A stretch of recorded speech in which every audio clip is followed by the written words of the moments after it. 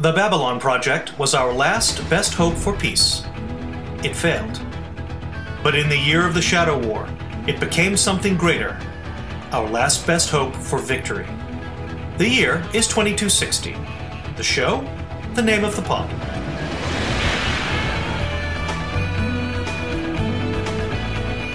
Episode 58, A Late Delivery from Avalon, in which a man claiming to be Arthur, King of the Britons, arrives on Babylon 5. Hello and welcome back to The Name of the Pod, your Babylon 5 podcast about the enduring cultural legacy of the show Babylon 5.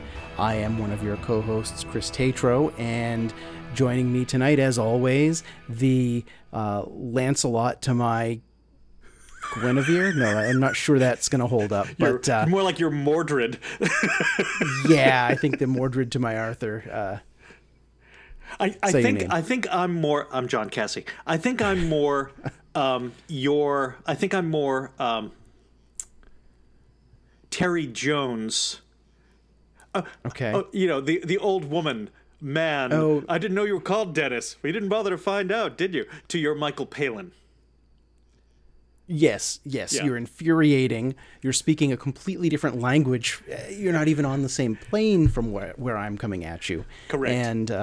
And really you should be bowing down and respecting me as your divinely appointed leader, rather than giving me guff all the time. Just as you say. Yeah. Yeah. Well, there we go. This program, I henceforth declare, is an anarcho-syndicalist commune.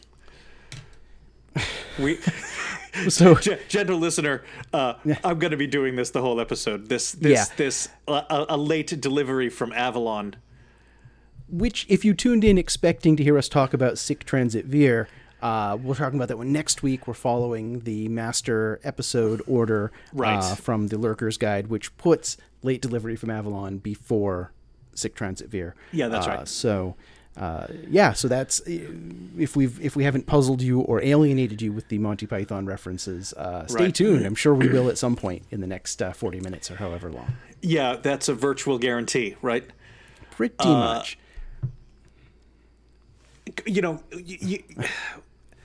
This is exactly the kind of episode that leaves you and me at a loss, right? You read the Lurker's Guide. It's clear that JMS thinks that it is all that, right. and a bag of chips. Yeah. This episode is not the kind of episode that is likely, at the best of times, to resonate with me.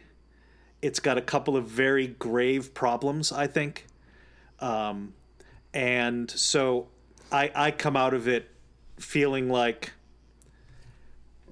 nope, this is what this show looks like when it is allowed to indulge the particular whims of its creator and lead writer, who we generally love, and he just goes off on this kind of jam that is his jam, right? And, Chris, you and I acknowledge there's definitely people listening to this podcast for whom this episode is one of their all-time favorites. Rock on. I'm sure there are. Rock on. And, right? No grudge against those people, but we have to just say that this one really didn't do it for either of us because of, I think it ticks a number of checkboxes of things that have bothered us about other Babylon 5 episodes and other genre sci-fi, and it rolls them all up into one 42-minute package. Right. Yeah. It becomes a sort of a Christmas pudding of no thank you. Yes. Where would you like to start? The year 787. I'm sorry. Okay. Year 515, because the year 515, that's the historically accepted right. year for the reign of King Arthur. Right. Which starts me off in a rage, right? Because go. No, I'm just saying that because we come at this, I think, from a historian perspective and from looking at, okay, there's references in some of the annals. There may have been an Arthur or someone with a kind of similar name. Maybe it was a Roman Briton. Maybe it was one of these, Saxon kings or something, but it certainly was not this romanticized, the Arthur that we get here. Right. We get a kind of French chivalric, 13th century, high Middle Ages character who we are asked to interact with, while being told that he's actually from the 510s. Now, there are all sorts of things that we could do to create a Celtic analog for the almost certainly historical 6th century Arthur, right?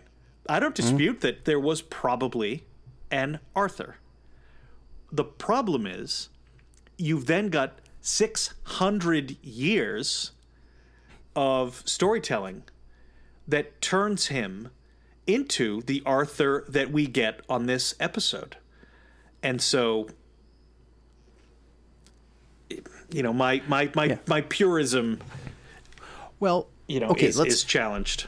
Let's look at it within the framework of the episode itself. That we have this fellow who's experiencing severe post-traumatic stress disorder.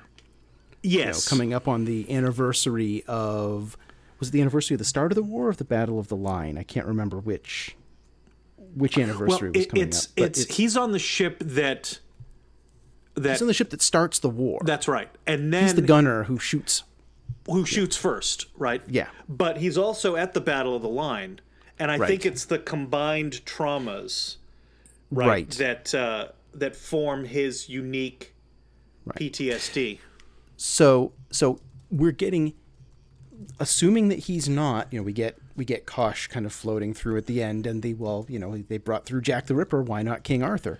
Let's set that aside for now. Yes. That the Arthur that we get is the interpretation of a 23rd century person. Yes. Who has been reading Le Mort d'Arthur and seen the movies and has absorbb that later version. So it's spot on then. Yeah, in that case, that didn't give me too much of a trouble. Yep. If they were trying to present it as he is the 6th century Arthur, then yeah, we've got to sit down and have a chat about wardrobe and language and sure, the stories that he's telling, bringing in the whole round table and all of those extra legends that probably weren't there at the core. Yeah, if you're going to strip it back to make him an actual historical Arthur and not part of a magical, Camelot, then sure, then you've got somebody very different and probably somebody not as familiar to viewing audiences of the late 20th century. Yeah, and therefore you'd never write it that way. Right. Right, because people wouldn't get it. Yeah. Right. And I appreciate that. Yeah. But it still rankles. Yeah. I don't it's like, watching Gladiator and as soon as you see the stirrups, I'm like standing up and storming out of the theater and demanding to talk to the manager. Right. And this I'm doing the thing that I tell, other friends of mine. It's like, would you just watch the television program, please? Just watch the show. And yet I think I'm sort of driven to this place because we've been in this place or places like it so many times on this show that I'm viewing now, particularly as we're now over the hump, right? We have fewer episodes ahead of us than are behind us. Okay. Don't use your now ever more limited A-plots to give me an Arthur, good grief, right, who's suffering PTSD in this way that you've written it that is good grief, right? Yeah. Yeah. And long-term listeners will go back to season 1 when we had David Warner come on, and that was in, what was that episode? The one that with wasn't Jinxo. Eyes. The one with Jinxo, yeah. I can't what was remember the name of the I'm episode? sorry. Yeah. So we'd established then, not a fan of Arthur in. I'm probably less of a fan of Arthur in my science fiction than I am of Jack the Ripper in my science fiction. Yeah, I'm with you. I don't want Jack the Ripper in my science fiction, and I most definitely do not want Arthur. Unless you're going like full bore, Camelot 3000, right. Insane British comics from the 1980s where you're really embracing it. Right. But to kind of, sneak it in there, not that interested. Right. I want it to be I want it to be a mind trip. Yep. Like I want to be like, "Oh, what on earth are we how is this going to play?" Right? Right. Yeah. And then season 2, we talked about how, the show not handling PTSD well, with the Matt Frewer character in, that wasn't The Long Dark. That was, Long Dark was the one with the sleeper ship. Yeah. It was I one don't of those. recall. I don't recall. God, Sorry. we're so good at this. You think, 5 minutes of looking back would have told me, but so it's stumbling. There's already 2 strikes against this episode going in, as far as you and I are concerned. That's right. And then you get the 3rd strike, which to me is going back all the way back to Believers. Yeah, go. Which is Stephen Franklin absolutely making the pig-headed, completely wrong call for the situation and not displaying any amount of professional medical training or experience. Right. This is the Stephen Franklin of season 1 who over and over and over again would act pig-headedly, would have to dial it back when he realized the error of his ways, just like he does in this episode, right? Mm-hmm. And who seems totally uninterested in listening to anyone around him, even though we've had now 35 episodes of him developing into a character who would not have ignored Marcus. Right. Now he is. Why? Well, because we need to have, because the plot demands it. Because the plot demands it. Because someone has to shove the unpleasant truth into Arthur, or whatever his name was, his face, to make him realize what has, what he's dealing with here, and that sends him into this catatonic state, which, nice going, Doc. Right. Good job there. Right. Yeah.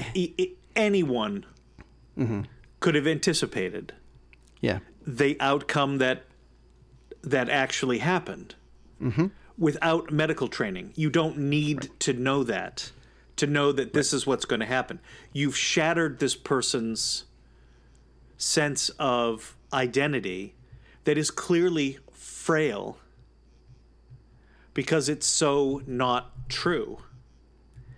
And yet you've decided as a medical doctor to go forward to clearly risk doing this person harm because reasons. Right. Right. This is not the Stephen Franklin of season 3. No, it's backsliding, and I don't know why JMS made the decision to go forward with this, other than, as I said, the plot demanded. Somebody had to do it, right? And it seems like a Stephen Franklin thing to do, right? Yeah, no one else would do it, right? And you've deployed your other main characters to service the B plot, right? Right. This Arthur business. Not interested. The entire story of this character and his PTSD, not interested. I'm not interested in Stephen Franklin's take on the PTSD. We didn't learn anything about the larger universe that we didn't already know in the A plot. all of the things that this character experienced, Brother Edward experienced in ways that were better written, better directed, better photographed, and better acted. Okay? Yeah. You know, in other words, Yeah. I was the first person to slag these one-off kind of episodes with one-off characters. Yet I thought Passing Through Gethsemane was a masterpiece. This is not.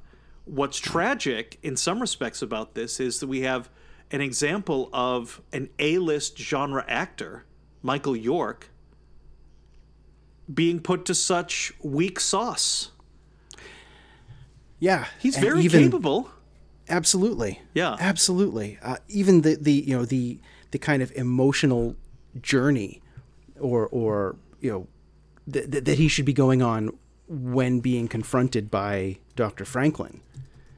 Right. We're robbed of that because he just kind of goes into this catatonia and we don't get a reaction. We don't get a response. That whole scene where Franklin is showing him the file and telling him, and he's in denial. Oh no, it was on the fields. It was this. It immediately brought me back to the finale of MASH. Go. Which handled a very similar situation, and I think much better, much more delicately.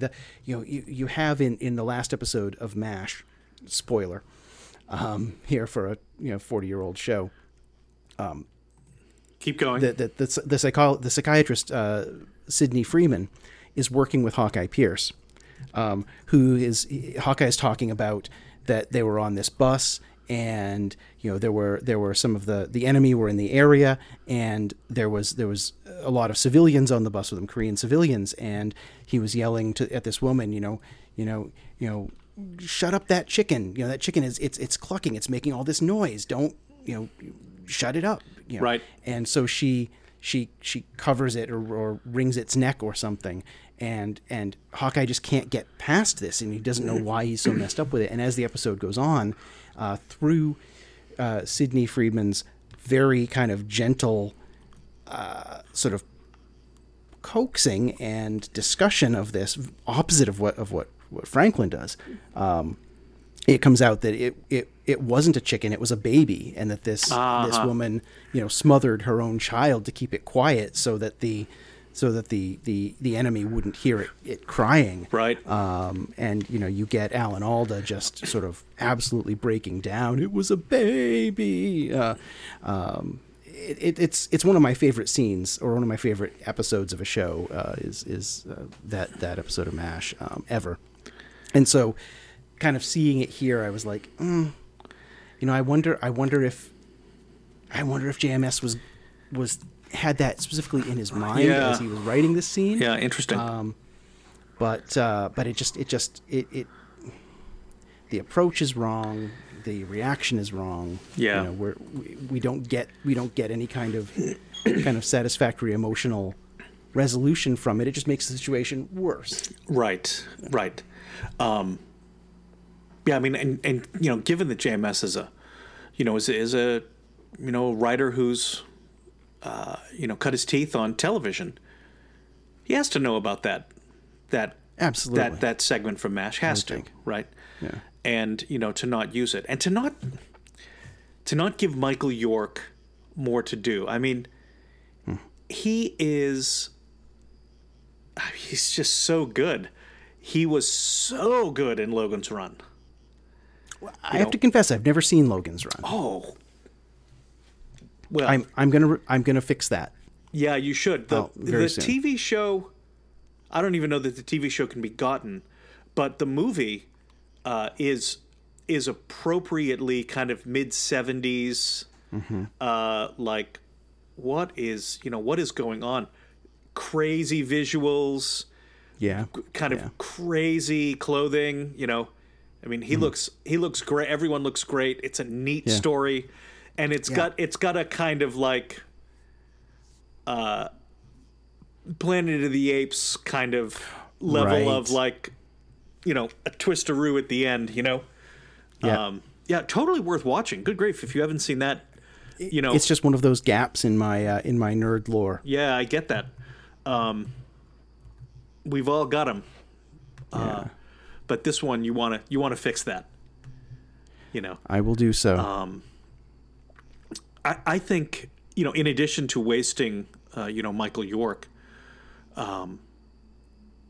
they wasted all of that time on an A plot. If you simply reverse the plots, take your B, make it A, take your A, make it B, and it would have been more tolerable. The B plot is full of stuff that I, as a sci-fi viewer watching this program, I badly want that content. What are you doing? How is this station surviving? Right. What are you doing to ensure its place? It's in neutral space. Only if everyone recognizes it as such. What are you doing to immediately shore up the defense of this station? And where's the food coming from? Where's the water coming from? Where's the where are the replacement parts coming from? You only need to look at the examples of the Cuban automotive industry, right, which has been rebuilding 1950s era American cars for 60 years, or the Air Force of Iran in the 80s, which couldn't get any parts from the United States, so they couldn't fix their planes, right? I mean, what's going on, right? I'd want to see an A plot that's cascade failures throughout the station of critical systems that are being pushed to their limit, right? Yeah. And the diplomacy, you had a golden opportunity to do all kinds of Ivanova content on that diplomacy. She becomes a kind of shuttle diplomat, trying to lever people in to this new Babylon treaty, right? While Sheridan is trying to deal with the fact that his ship is falling apart, right? And you leaven I'm glad it with they Garibaldi and the post office. You keep that, right? You leaven it with it's amusing, right? Yeah. Yeah, I'm glad they at least acknowledged a lot of these things. We were clamoring for them last week, and we still want more. And as we've said, we're the sort of fans who want an 800-page treatise on the logistical operations of the station and exactly how they're doing, all of these kinds of things, and how are they improvising air filters, for the brown sector and that kind of thing. So, the more the better. And it doesn't sound like exciting television when you kind of say it like that. But as you say, you can make it exciting television by having things fail, by having, diplomatic standoffs. There's a ship full of supplies that wants to come in, but, they're demanding, they're demanding higher rates or demanding a waiver of docking fees or things like that. That's because they know that they've got the station against the wall. That's right. It's no different from the Battlestar Galactica episode Water. Right. Right. The second episode of season 1, where when the terrorists blow out the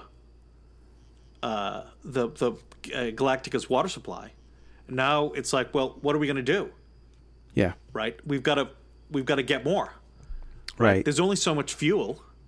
There's only so much water. There were probably half a dozen good episodes of Galactica dealing they were just about with resource scarcity. We need these kind of resources, and then 3 or 4 episodes of The Expanse where Holden needs to get coffee. Just as you say. Yeah, it's an essential resource. yes. Or Janeway needs to get I don't know, coffee.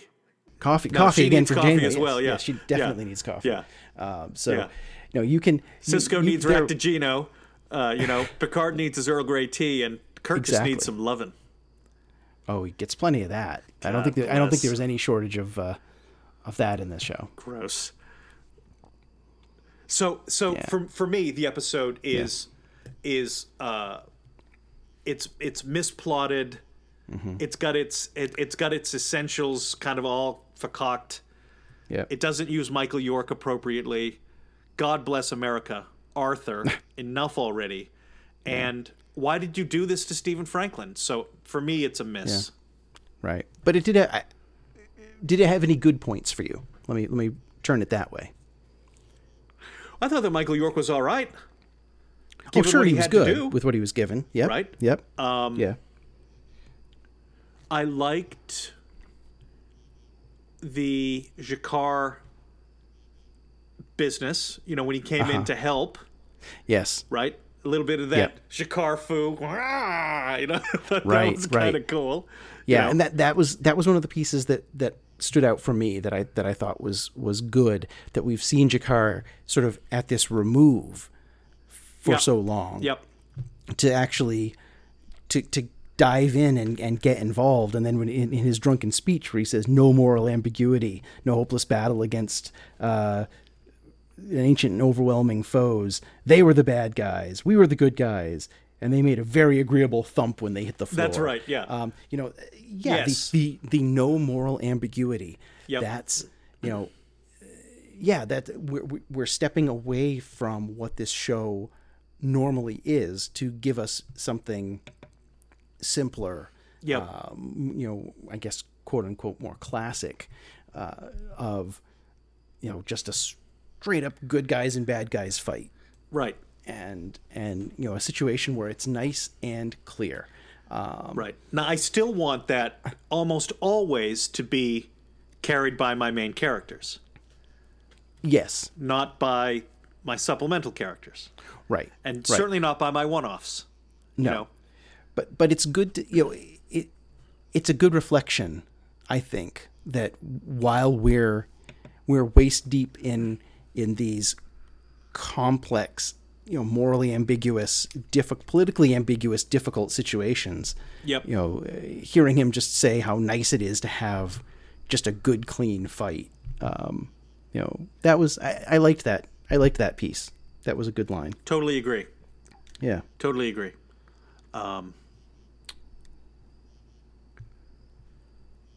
I liked all the B plot stuff. Yeah. I liked the Garibaldi and the Postman. Right. Yeah. He wasn't credited. I kept looking through IMDb trying to find out who was playing that post office clerk. Uh-huh. And he wasn't listed in IMDb. He wasn't listed in the episode final credits. I looked on the Wikia site. I'll do some more digging and see if it's in the show notes. But he certainly had that kind of character actor feel. Mm-hmm. And my first reaction was, it's the time to make the Donuts guy. But I know it wasn't actually him. It was not. No. Yeah. No. I thought that Garibaldi's lackey saying, well, I'll take a heat, but I don't want the post office on my. We could be in real trouble. We could be in real trouble. I thought that was kind of fun. Yeah. Chris, we've got go. I was just saying, we get some good reflection, I think, from Marcus. Yeah. In this episode of what he has been learning from the Minbari, and what being a ranger kind of means. Yes. And I don't think we've gotten a lot of sort of discussion of that yet. So that was another good point. I want to make sure that we take a minute to note the bits that we did like in here, so that we don't sound like an endless driving train of negativity like I usually am about everything ever. You do struggle. Yeah. It's all good. What did you think of Delenn as the Lady of the Lake, clad in the purest shimmering samite, holding aloft Excalibur from the bosom of the water, signifying by divine providence that he, Arthur, was to carry Excalibur. That is why I'm your king. Well, I mean, it had to be Delenn. It had to be Delenn, obviously. I mean, it's not going to be obviously. Ivanova. No. I mean, come on. There's a limit. Yeah, maybe they went to her first, and she was like, "You have to be kidding me." No. Yeah. But it had to be a Minbari. Yeah. Based on the backstory. Yeah. And it kind of makes sense in the in sort of the larger, more mystical level of symbology way of the story. I agree. I think it fits a little better. I know they were playing their their fantasy casting of themselves as Arthurian characters there at the end. Right. I honestly, I don't know enough about the stories to be able to follow along with that entirely well. But if you're going to have some sort of, mystical, oracular kind of character, then yes, it's Delenn. Right. Yeah, for sure. Now, one of the things that we riffed on a little bit in our pre-show was, he's not actually Arthur, which is what we were, afraid was actually going to be. We've got Sebastian all over again, right? Right. And right. it's this notion of, all right, the Vorlons they have a proven record of going back in history and plucking people out of history and freezing them and sending them to Babylon 5 or wherever they need to be just when they're needed, right? Mm-hmm. So I was thinking, who are 2 or 3 figures from history, real people now, who you think, all right, these guys on B5 really need the advice of XYZ. Ooh. Yeah. I've got a couple of names that I've written down. Okay. You got any on your mind? Well, this episode is existing almost 90% in the show notes for me. I see. I will try to find and put in the show notes. I don't even know if it's known if there was an individual person, but and this ties into the B plot of this episode. They need someone. They need a master of logistics to handle all of this kind of stuff. And I need to go back in and see who was responsible for drawing up maybe not even necessarily the planning, but the initial planning, but making sure everything went off without a hitch for, let's say D-Day, or maybe World War II in general. Who in the Allied forces, who was at the top of their logistic command, making sure that all the supplies got where they needed to be. The supply trains were moving correctly, and all the medical resources were moving to where they needed to be. It seems, in particular, at this point of the story, that's what the station needs, is somebody to handle those kinds of pieces. Two suggestions for your point. Okay. Okay. General George B. McClellan. Okay. Okay. Yep. Okay. The Union commander Lincoln was so distressed that all he would do is logistics. Right. General McClellan, if you're not using the army today, might I borrow it? Right. Right. Yes. McClellan was the master of that very thing, to the detriment of actually using the army. Or what about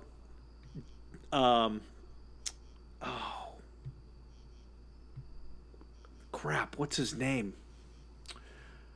The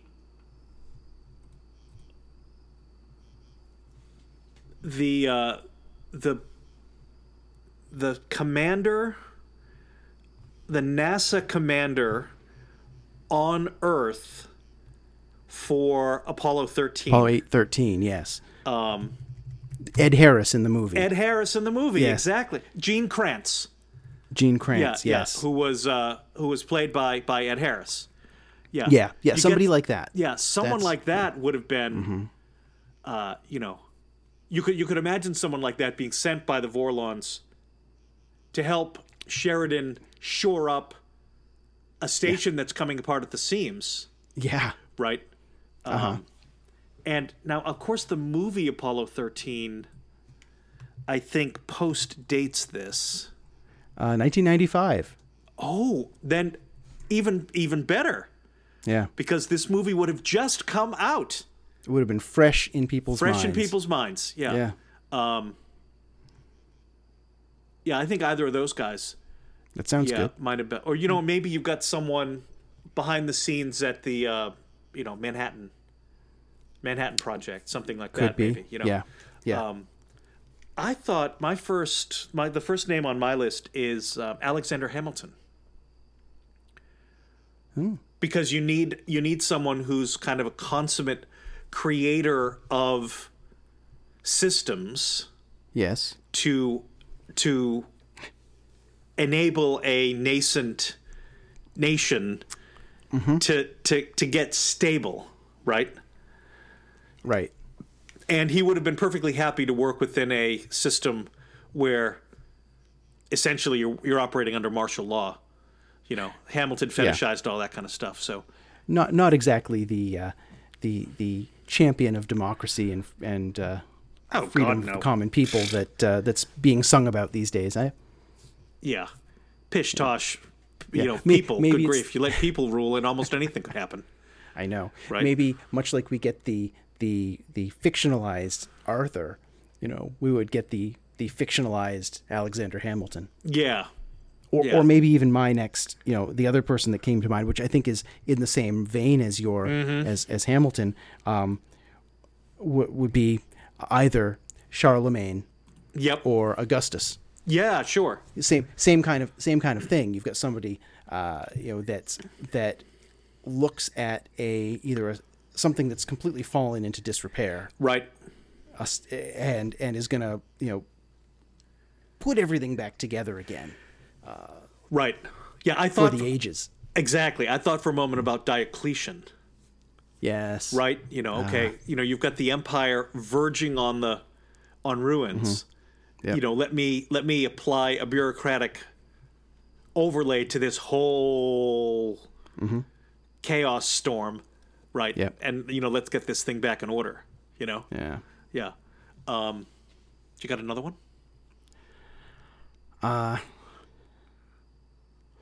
Well, you kind of have it in Sheridan, but it would, and it sort of dances again on the mythologized historical figure, but it might be interesting to bring Joan of Arc. Huh. Yeah. which I bet is not your first choice and is probably one of those like, get Joan of Arc out of my sci-fi, but it feels like it's something that's not been done. What are you doing with her? Because that would determine whether I'm done with whether I don't like it or not. She is rallying the League of Unaligned Worlds and gathering together allies to fight the war. Okay. I picked to do the same thing, Eleanor Roosevelt. Okay, yes. Right? Now, I kind of like yours better. From a dramatic television point of view, I think you've got more flexibility there, but yeah. Yeah. You get to have a kind of an interesting up and comer actress in that role. For mine, you've sort of got Jean Stapleton. Right. Right. If you can't get her, then it's like, well, I don't know what to do now. Because she was sort of made to do those kind of parts. Right. But you can imagine. You want someone who will help Ivanova rally. Yeah. These guys. Well, Henry Kissinger. We'll just let that one sit. Yes. No. Okay. Did you have a third? Augustus was my third. Okay. So yeah.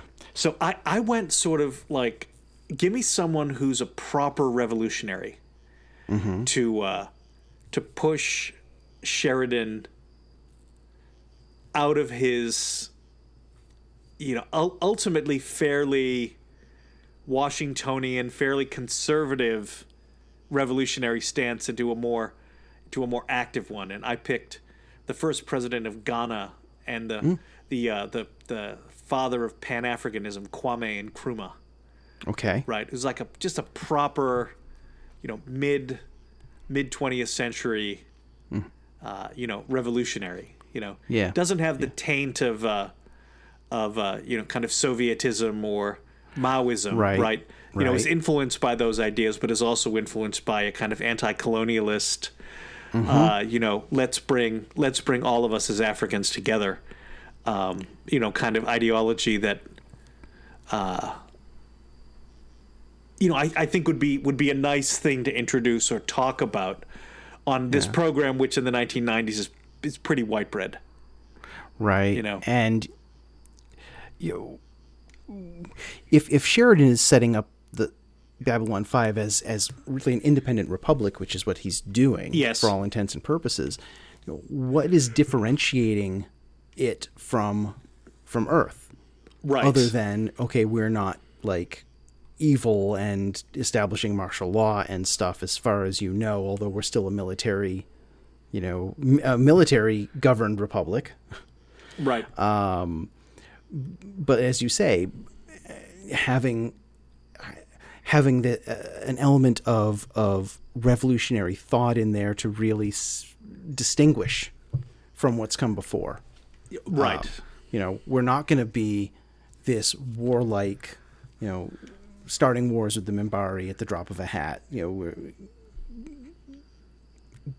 sending our military out to our colonies to keep them in line.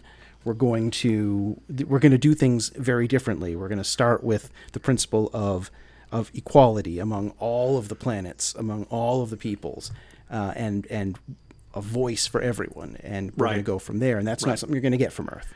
Right. Yeah. And that would have been, and an interesting take, a compelling take. Yeah. Yeah.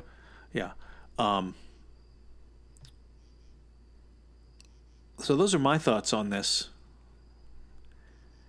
sort of segment and on this episode. Mm-hmm. Yeah. Did we miss anything? I don't think so. I think we were in agreement on our feelings on the episode. Yeah. Yeah. And again, really want more of how is the station getting by? Right. Yeah. It's been a couple of episodes. Right. And these things matter. Right. And, well, and look, what is the cultural legacy of Babylon 5? These kinds of episodes and shows now down the road that care and pay attention to these things. Right. Not because they're critiquing Babylon 5, but because they've seen, all right, well, here's the first pass at this kind of big arc. Well, you can imagine people in the Galactica writers' room saying, well, we're going to write how many people exist. Mm-hmm. Surely they're going to be keeping track of the water. That's why they had Baltar say, well, we need 76,000 pounds of vegetables and 28,000 tons of, for what? For a week, for a day. Yeah. Right? Somebody has to be paying attention to the those entire human race on that ragtag fugitive fleet had 47,000 people. Babylon 5's got 250,000. And they're not making all that food in their hydroponics bay. No. Sorry. That's just not that station would not be designed that way. Right. But again, maybe we're asking for something that is not the story that JMS wanted to tell. Absolutely. No, you're Galactica, totally right. Galactica is survival. It's not survival horror, but in some ways it is. Indeed, in some ways it is. Yeah. There's a lot of the feeling of Galactica in the game that we've played. 43 minutes in, we're getting into some of the substance of this. The game, This War of Mine, that we've played the board game of that, where you're really scrounging for survival. Yeah. And it's a question of, are they going to make it that, basic necessities are almost a greater threat than the Cylons. Right.